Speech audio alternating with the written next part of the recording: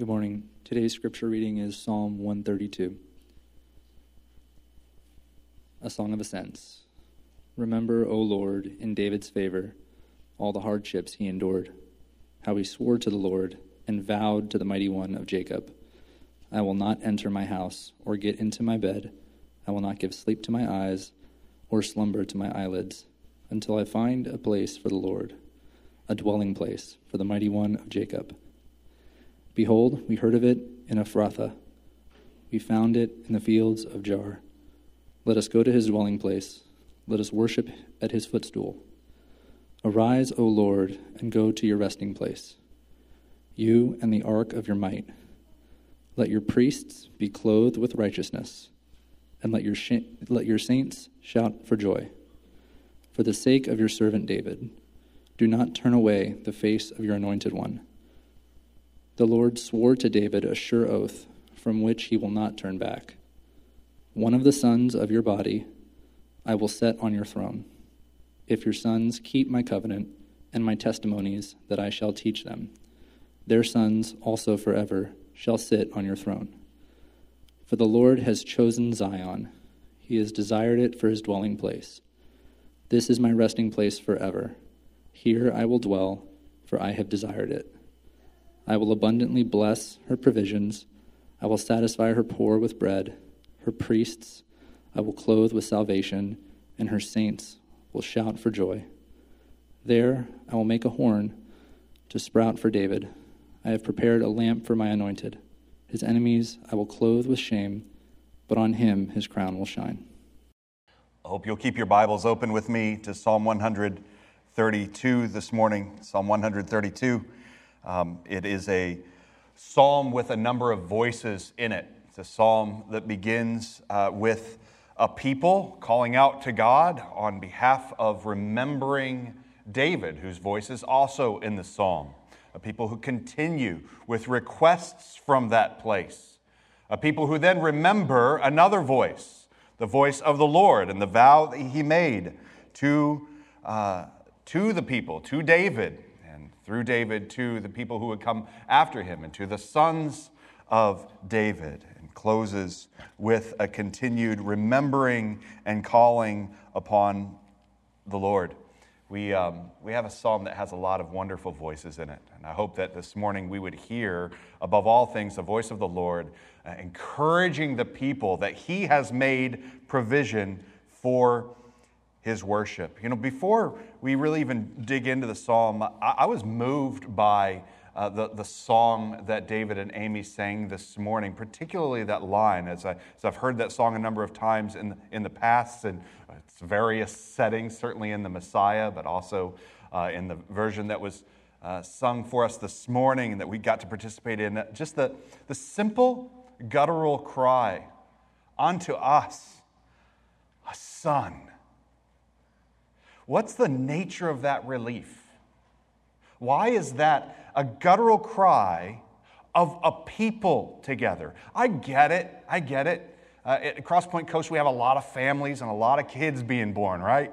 And I've seen the parents cry out, oh, this is my child, my son, my daughter, and all the excitement that's there. But why would a whole people cry out with such zealous joy that a son has been born?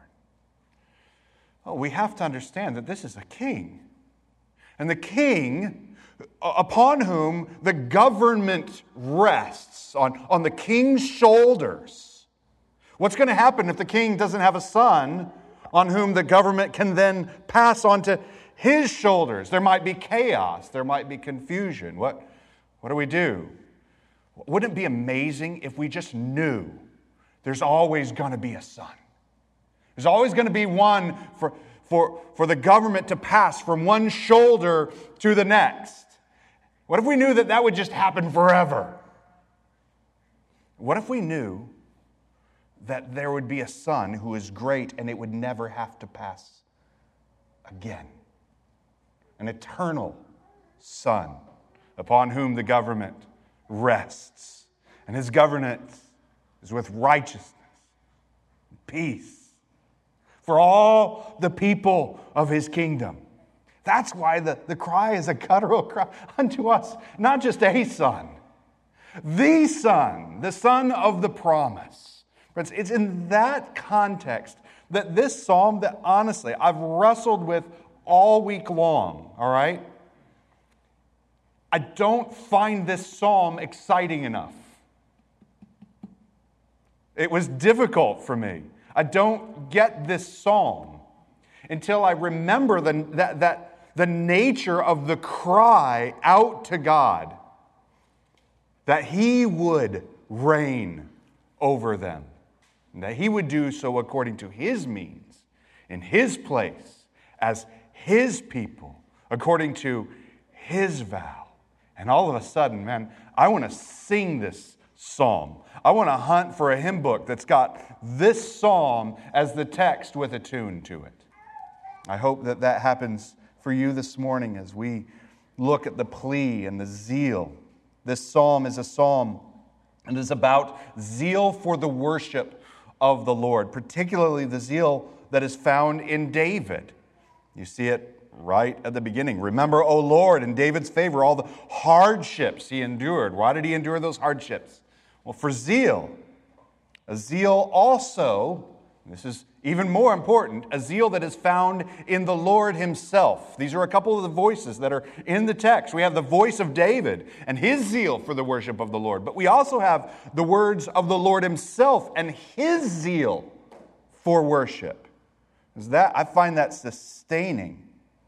And it's also a zeal that is sung by a people in these Psalms of Ascent. As we continue to move through these Psalms together as a congregation, it's a zeal of a people who are drawing near to the Lord for worship. It's a zeal of a congregation who sings this psalm that includes the words of David and the words of the Lord. But friends, this psalm has its greatest fulfillment not in David, not even in Solomon, or Rehoboam who came after him, or any of the kings who were in that line for so many years, until a son was born. And it's right in this season that we celebrate that birth, a Messiah who would take His seat on David's throne and reign forever and ever. This psalm is about a zeal for the worship of that King, God Himself, who would take on the government among the people. Let's work our way through the passage. It's really got two sections. I'm going to break the first section up into two parts. We're going to look at verses 1 through 5 first together. In verses 1 through 5, we see a plea and we see a vow. We see a plea and a vow, and then in the next section, we'll turn to the requests that come in the sort of second half of this first section. The plea goes like this: remember. That is never a bad prayer to cry out to the Lord. Remember. It's never a bad business to be about. It's what Matt so faithfully and so often leads us in our prayer of confession. Remember. Lord, we're remembering and we're crying out for you to remember. What is our prayer of confession as it comes to crying out to the Lord to forgive? But Lord, remember that we have been forgiven by your grace, and cause us to remember even as we pray this in prayer, in confession. Remember how David loved you and how you loved him. Remember David's devotion and the cost that it bore. Well, what are the in hardships? What are the things that David endured? Well, he endured them in devotion to the Lord, and then we're told what he endured right away. It says that he vowed that he wasn't going to sleep. He wasn't going to enter his house. He wasn't going to allow slumber to come to his eyelids. Clearly, this is poetry. But it's poetry that is expressing a zeal and a devotion. David did sleep, all right? And his eyelids did close. But his devotion was not to take his rest until there was provision made for the promise of God to be able to gather in his presence as the people according to his command. David was zealous for worship, and it was at great cost to himself that he made provision for that worship that God himself is zealous for his sake. The psalmist is singing. The congregation sings together. For his sake, for the sake of David, remember us. Bless us. Cause there to be fruitfulness in our midst. I think of it this way. You might remember a number of weeks back, we were talking about sowing in tears and reaping a harvest of joy. Okay? David sowed faithfully. And he did so with a purpose, the intention of seeing worship in the presence of the holy God according to his command. Okay? According to his chosen place and his chosen means. David was zealous for this, and it cost him a lot. In fact, if you know the story, David didn't even get to build the temple. He sowed in tears. He never got to see a full fruitfulness from his labor. But he sowed faithfully in hope of reaping a harvest. Remember that many times he could have killed the Lord's anointed when he was being hunted by Saul. But he didn't. And he suffered for it. Remember that his trust was in the Lord. Remember his stumbling ways in which David stewarded the things that last week we said they're too high for him. And yet he's called to steward the things of God among the people of God. To lead the people who belong to the Lord. And Moses didn't want that job. David doesn't want that job. And he suffered for it. Remember the shepherd boy turned king. And he leads the people to the worship of the Lord. And he suffers for it. Remember how he brought the Ark of the Covenant to Jerusalem. But he brought it the wrong way. And he suffered for it. And the people suffered for it. But for the sake of that faithful sowing, for the sake of that repeated, stumbling, failing, jars of clay sort of faithfulness, remember David and all that he suffered for the sake, the desire of reaping a particular harvest, that is a people who worship the Lord in his very presence. This passage is actually a statement of humility, not for our sake, not because we have been faithful, but because there is one who has come before us, who has sowed in faithfulness so many times. Would you reap a harvest in our midst? May there be a harvest of those who have gone before us and sown faithfully to the devotion of the Lord. Cause their harvest to be bountiful among us. Cause the harvest of David's suffering to be bountiful among the people of God. Now, this is a question for us today. What business, what devotion, what faithfulness are we about today for which we will only see hardships endured? David saw so many hardships in his labor to see the Ark of the Covenant, the place where God had promised to manifest his presence. And that ark was supposed to be in the midst of the tabernacle where the people gather for worship, and it wasn't. And he wanted to see it gathered, and then he wanted a permanent dwelling place in Jerusalem to be established, the temple. He labored for it. What is the labor that we are to be about today that we will not see any bountiful fruitfulness today, but those who come after us would see a fruitfulness, would reap a harvest who come after us? It's for that reason, in church planting, we planted this church about 9 years ago. Some of you are with us, others have joined us very early, and you've labored a lot. But there's this mentality in church planting, is that church planting is a 3-year-long labor. Because typically, I don't know if any of you know this sort of thing, little inside baseball about church planting, is you can typically get someone to support you, but that support financially runs out in 3 years. So you got to do 3 years of hard work to get the church established in just 3 years. And then there's sort of this sense that church planting's done, now we just do church. Right? But the thing is, in the middle of that labor, one of the things that God was gracious to show to me and those who were with me at the time is that we don't want to be a 3-year-old church. We don't want to be a 10-year-old church. We want to labor not just to get something established before the money runs out. We want to labor in faithfulness to see the worship of our God grow up in our midst according to the way that He has designed for the people of God to gather in His name, by His call, in His presence, with His mission. We want to see that grow up. And the sort of metaphor that I've used is I want to plant a 70-year-old church. Now, if you do the math on how old I was when this church began, I want a church that is here when I'm dead. I'd love for my funeral to be in a place that still has not yet reaped a harvest of a people who are zealous for the worship of the Lord.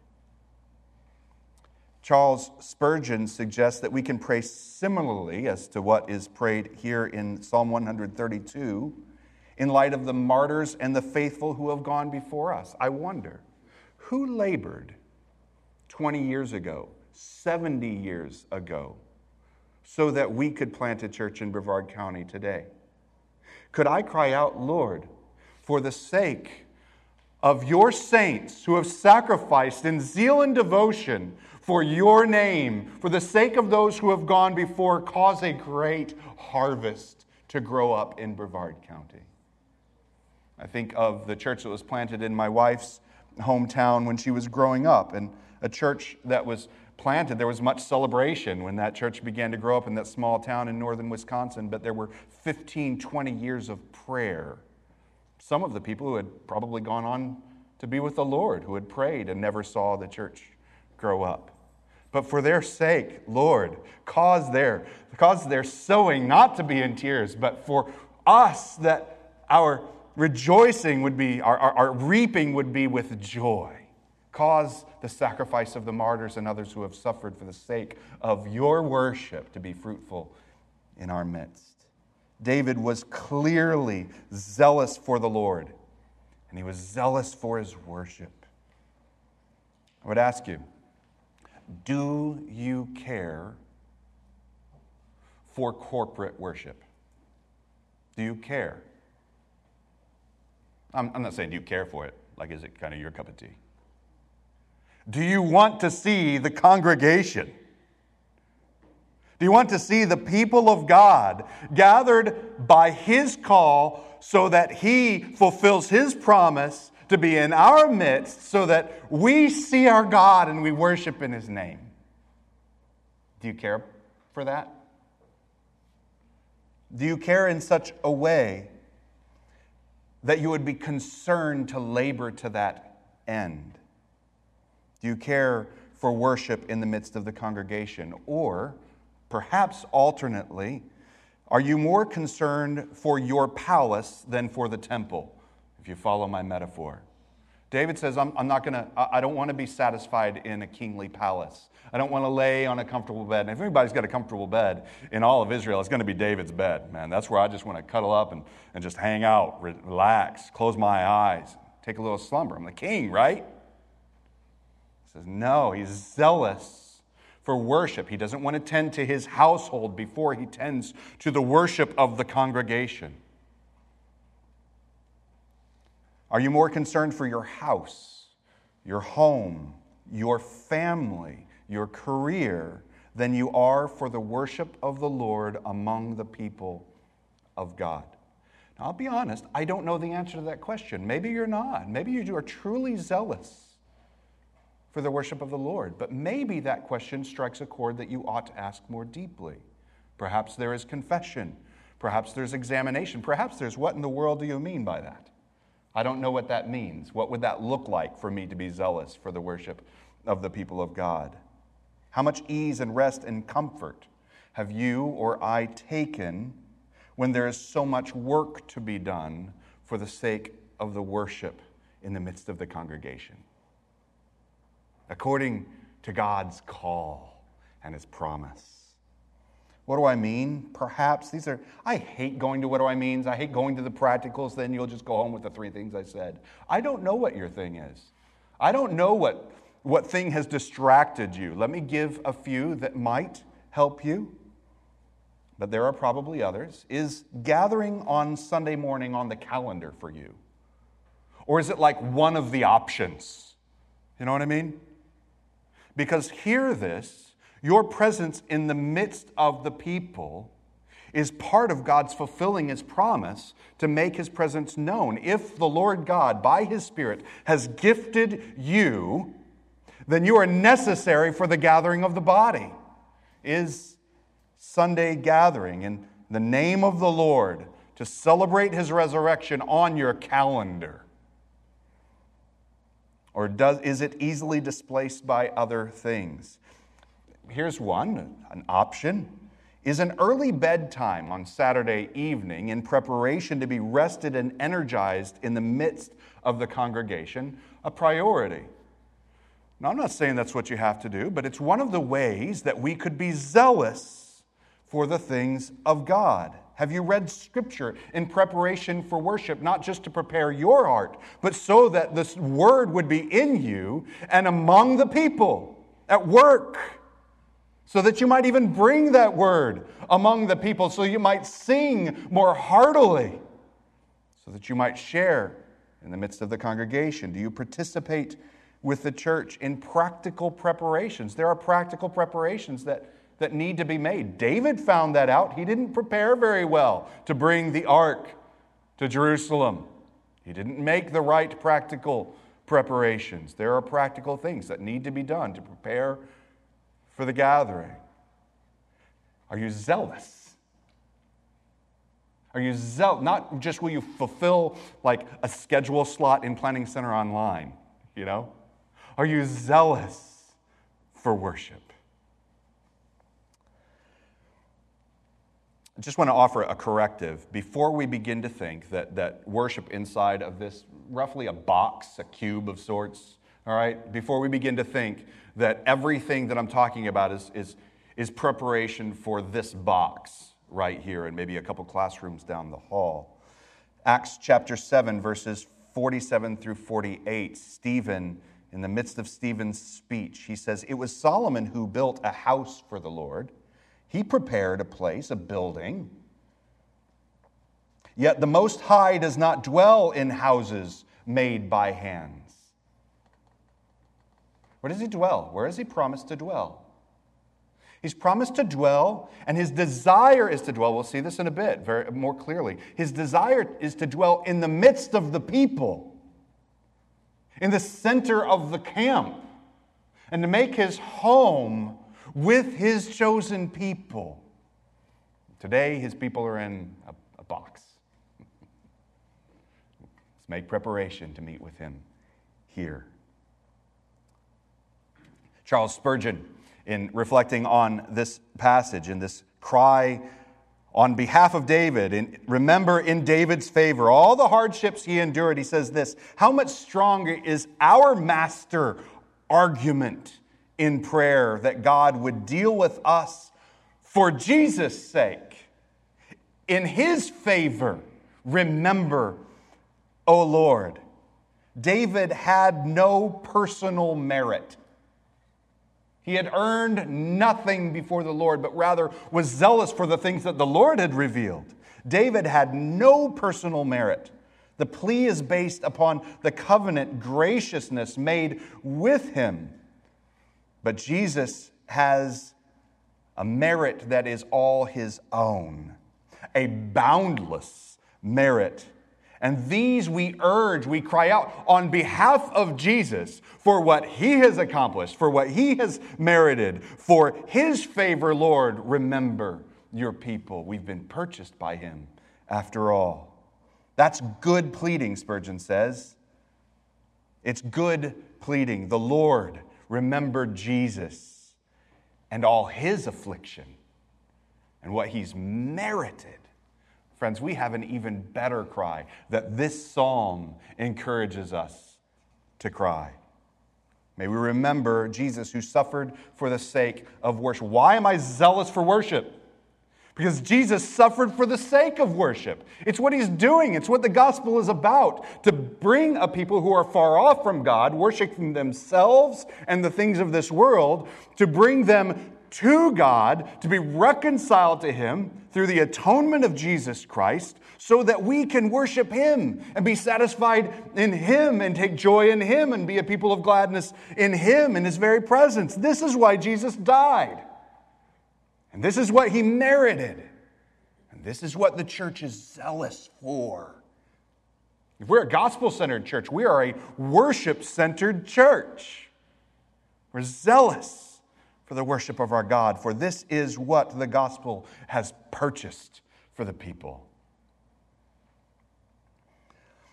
Now, verses 1 through 5 are a beautiful calling upon the Lord to remember. Verses 6 through 10 are some specific requests that come out of that cry. Come out of that cry to remember.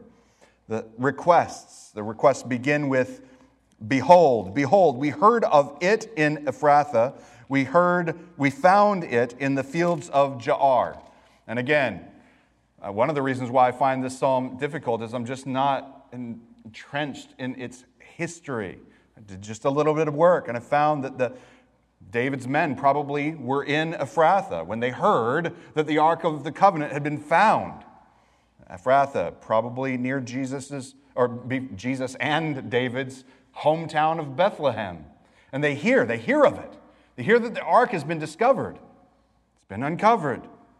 And they found it in the fields of Jaar. Jaar referring to Kiriath Jearim.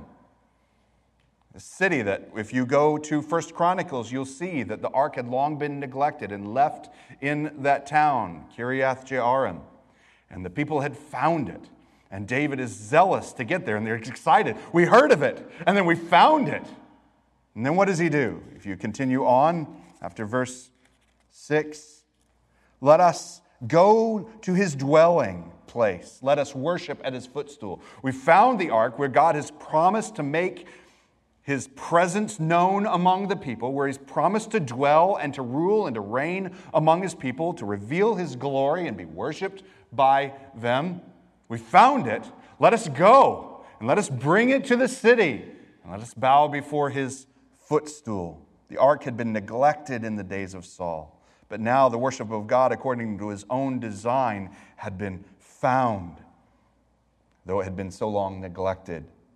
And when they found the ark, David and his people remembered the promises of God, and they began to call upon him in light of his promises. What are the promises? Well, the first thing that they cry out, what's the first thing that they cry out? In light of the promises of God, they begin to make requests to God. Verse 8, Arise, O Lord, and go to your resting place. They found a box, friends. If you know anything about the Ark of the Covenant, it's just a box made of wood. It's gilded with various precious metals on top of it. There's a golden, what's called the mercy seat, with cherubim on either side, and they rise up. And it's quite an impressive box. I don't have a box like that at home, all right? But it's still just a box, friends. And it's got some stone tablets in it that have the 10 Commandments written on them. They're really important, but they're just tablets. And David knows this, but he also knows the promise of God to dwell in the midst of the people and to make this seat his seat. And so the cry is, Lord, go to your resting place. Go to the place that you said you'd sit. We don't just want a box, we want God. What value would there be to bringing an ark, a box, to Jerusalem if the Lord doesn't go there? For the Lord to go, as we'll see in a moment, it has to be of the Lord's own choosing. If the Lord does not go, why would we go? Why would we care? I'm reminded of Moses in Exodus 33, verse 15. If your presence will not go with me, do not bring us up from here. If you don't go before us, we're not going anywhere. David agrees with Moses. It's continued requests. If you look at verse 9, let your priests be clothed with righteousness, and let your saints shout for joy, clothed with righteousness. It's one thing to get all dressed up in the robes of religion. It's another thing altogether to receive the righteousness of the Lord. We don't want priests who look nice. We want priests who have been made righteous. So we're not talking to the priests. We're not telling the priests, hey, y'all be righteous.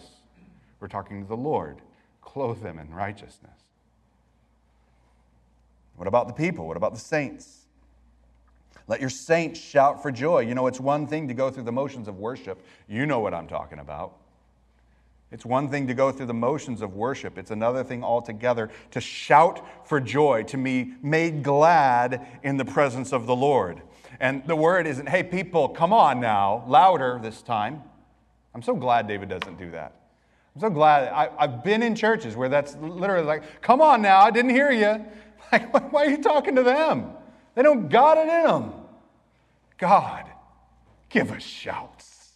Work in the people. That's why we talk to God when we want good worship among the people.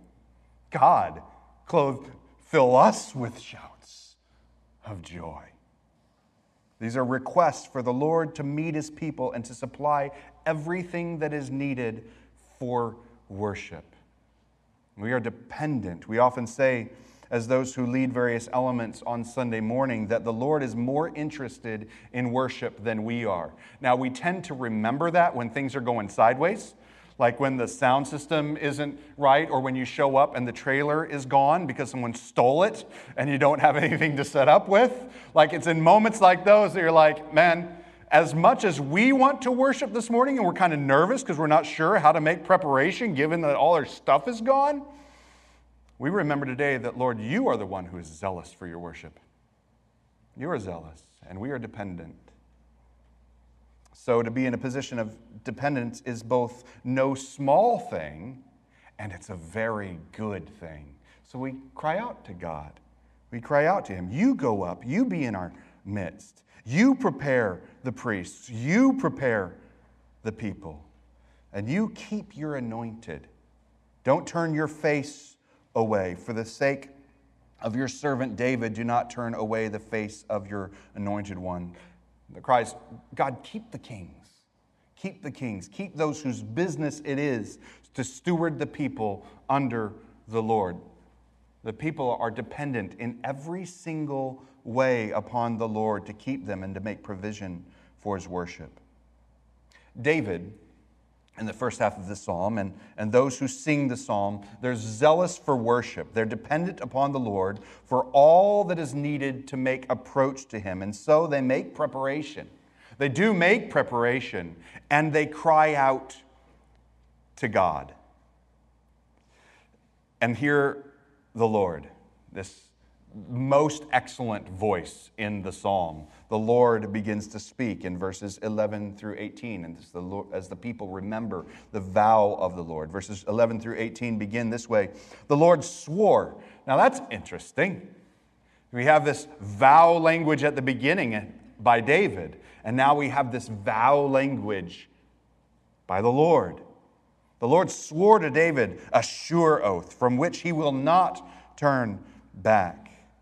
One of the sons of your body I will set on your throne. If your sons keep my covenant and my testimonies that I shall teach them, their sons also forever shall sit on your throne. What value is David's zeal? What value is David's oath and his vow if the Lord himself does not vow?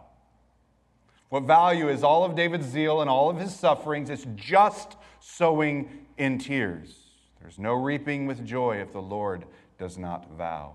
I would even press it a little further if the vow itself of David is not in line already with what David knows about the promise of God. How much greater is the Lord's vow than David's vow? And honestly, I think it's the theme of the second half of the passage. David makes vows and requests, and the people join in that vow and request. But the Lord's vow is greater. The Lord reveals his desire. He reveals his zeal and reveals his purpose and his promise to David and the people. The first purpose of the Lord that is revealed in the vow is sons on the throne. This is the Lord's vow. The people asked that the kings would be kept, and the Lord's promise is that there would be a son of David on the throne forever. They say, just keep him. And the Lord says, forever. The Lord's vow is greater and of greater zeal. He also gives a condition. The Lord will teach them. He'll teach them. But they must keep the covenant. And we find out, if you read the story of the kings, the sons of David, they did not follow. So few followed at all. David would become the gold standard. Bill Adams reminded this to us last week, that David would become the gold standard for which every future king would be measured. In 2 Kings 22:2, it says, "And he did what is right in the eyes of the Lord," speaking of a future son of David. "He did what is right in the eyes of the Lord and walked in all the ways of David his father." David would become the gold standard, but honestly, not only did they not measure up to the covenant of the Lord, they didn't even measure up to the standard of David. Fallen, weak, zealous David. So few of the kings were willing to suffer for the sake of the worship of the Lord. Instead, they built their own palaces, they built their own treasuries, they built their own reputation. And Jesus alone would meet that standard. Jesus alone, in the line of David, a son from in the line of David, son of David, Jesus would be born. And we celebrate that in this time. And so we cry out, "Unto us a son, the vow of the Lord has been kept. And he shall reign forever and ever." Revelation 11:15. The kingdom of the world, this line of kings descending from David, has become according to the vow of the Lord. The people ask, just keep the kings. And the Lord says, forever. The kingdom of the world has become the kingdom of our Lord and of his Christ, his anointed, and he shall reign forever and ever. At every point, the Lord's vow is greater than the people's request, and the Lord's fulfillment of the vow is greater than anything that they or we had imagined. Verses 13 through 14. "For the Lord has chosen Zion. He has desired it for his dwelling place. This is my resting place forever. Here I will dwell, for I have desired it." The dwelling is forever, and he desires to dwell there. He desires to be in the midst of the people in a particular place of his own choosing. In Jerusalem, he desires to dwell there in the midst of the people. Don't miss the glorious hope and joy that the Lord has desired to make his home among the people. Do you get that? The Lord, who reigns in splendor forever and ever, has desired to make his home among us. To this day, that is our enduring hope, because it is the Lord's sure vow. And it's central to the promise of God. What does the end look like? What do you long for? What do you envision when you envision our great hope? Okay, what is the zealousness of your hope? Revelation 21, verses 10 through 11. Really the whole passage. But we'll look at just verses 10 through 11. "And he, the Lord, carried me, John, away in the Spirit to a great high mountain, and showed me the holy city, Jerusalem, coming down out of heaven from God, having the glory of God." You know what that tells me? The Lord desires to dwell in Jerusalem forever. And he is going to make his heavenly city a city on earth, in the new heavens and the new earth. And he will dwell there, right there, in the midst of the people forever. That's what our hope looks like. I wonder if one of the things that we should do is we should spend more time looking forward to that hope, that we would become more zealous for God to dwell in our midst. Lord, come. You know, when I sang about the government being upon his shoulders, I just wonder, he shall reign forever and ever. I'd love to see a glimpse of it at all. You long for the government of our God to be perfectly and eternally at work in the midst of the people.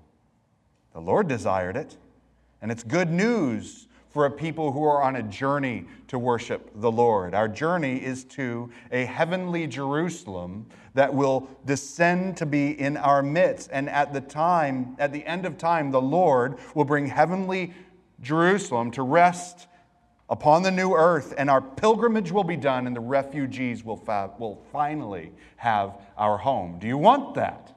Man, every refugee longs to finally land on a peaceful shore. You're either a refugee or you're at home in this world. Do you long for that peaceful shore? And the Lord begins to just pile on blessing in this passage. Look at verse 15. I will abundantly bless her provisions. I will satisfy her poor with bread. Abundant blessing and satisfaction. As the Lord begins to make his vow, it just takes the vow of David and the hope of the people and just ups the ante to a greater blessing and a greater satisfaction. Isn't verse 15 really at the core of every government's promise? And we're going to make this place abundant with provisions. It's a platform speech. We're going to make sure that the poor are satisfied with bread. What government doesn't make that promise when it's looking to be instituted? But look at the world. No government has ever fulfilled it. Not one. Isaiah 9. Of the increase of his government and of peace there will be no end. On the throne of David and over his kingdom, to establish it and to uphold it with justice and righteousness from this time forth and forevermore. The zeal of the Lord of hosts will do this. He's zealous. He's desired it. There will be satisfaction for the poor, and there will be blessed provision for all of the people. Righteousness and peace. The Lord's desired it, and his zeal will accomplish it. I love the way that Isaiah 9:7 says it. Of the increase of his government and of peace there will be no end. Friends, it's not just that God will establish his government, is that his government is going to increase forever. Friends, there is one big government I'm excited about. And I'm on board. And the Lord is zealous for this big government. And it's going to increase forever. And so will righteousness. And so will peace. And every single government, small, local, large, and national, will cease. They'll be judged. They'll be put to an end. There will be no use for them. Are you zealous for that government to be established and to increase? James Montgomery Boyce tells a story of a meeting at the National Association of Evangelicals in the 1980s.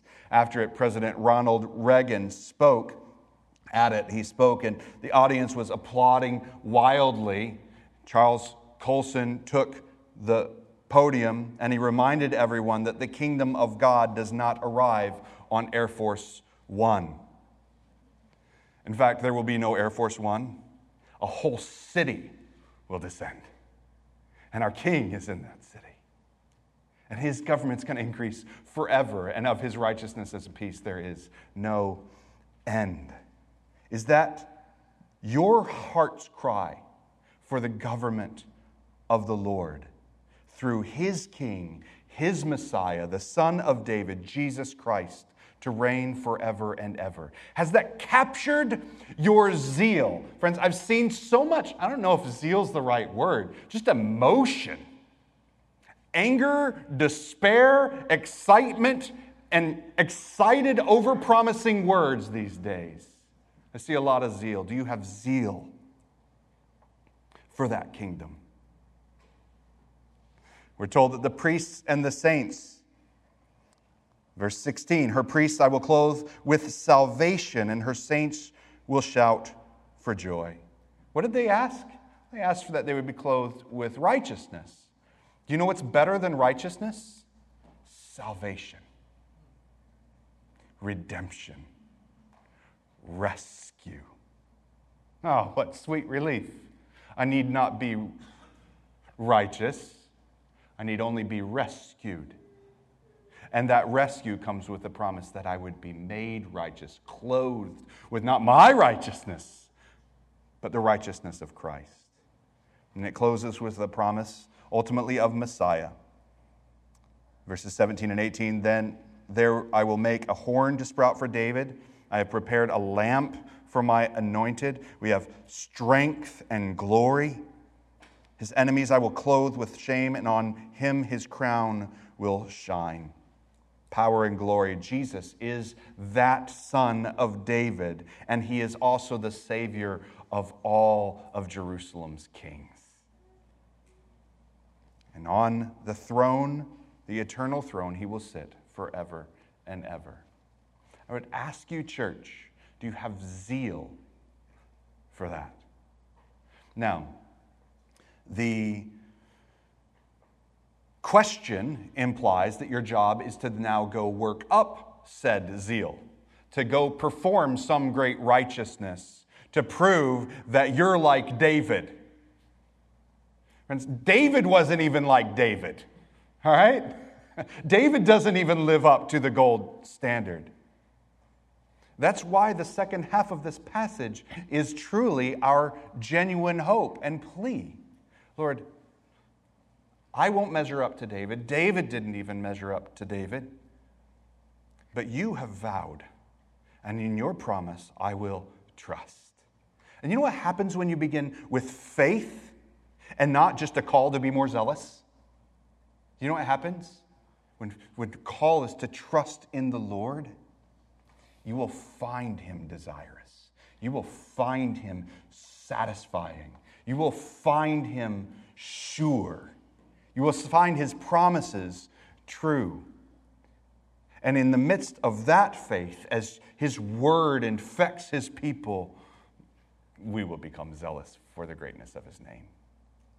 We will become zealous for his worship. So really this morning is a call to faith, a call to dependence, a call to worship. Lord God, I thank you that you have made provision through the cross of Jesus Christ, that David and Solomon and Rehoboam and us and all of the people and all of the priests and all of the saints might be reconciled to our God, gather in your name, and that you would be in our midst. I thank you for the cross by which we are atoned for. And I pray that you would cause us to be zealous for your vow. And your zealousness, your desire, your fulfillment in the Christ would only spur on our zeal by faith. Thank you, Lord.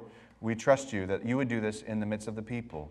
We each have a different part to play in this labor, in this prayer, in this faithfulness.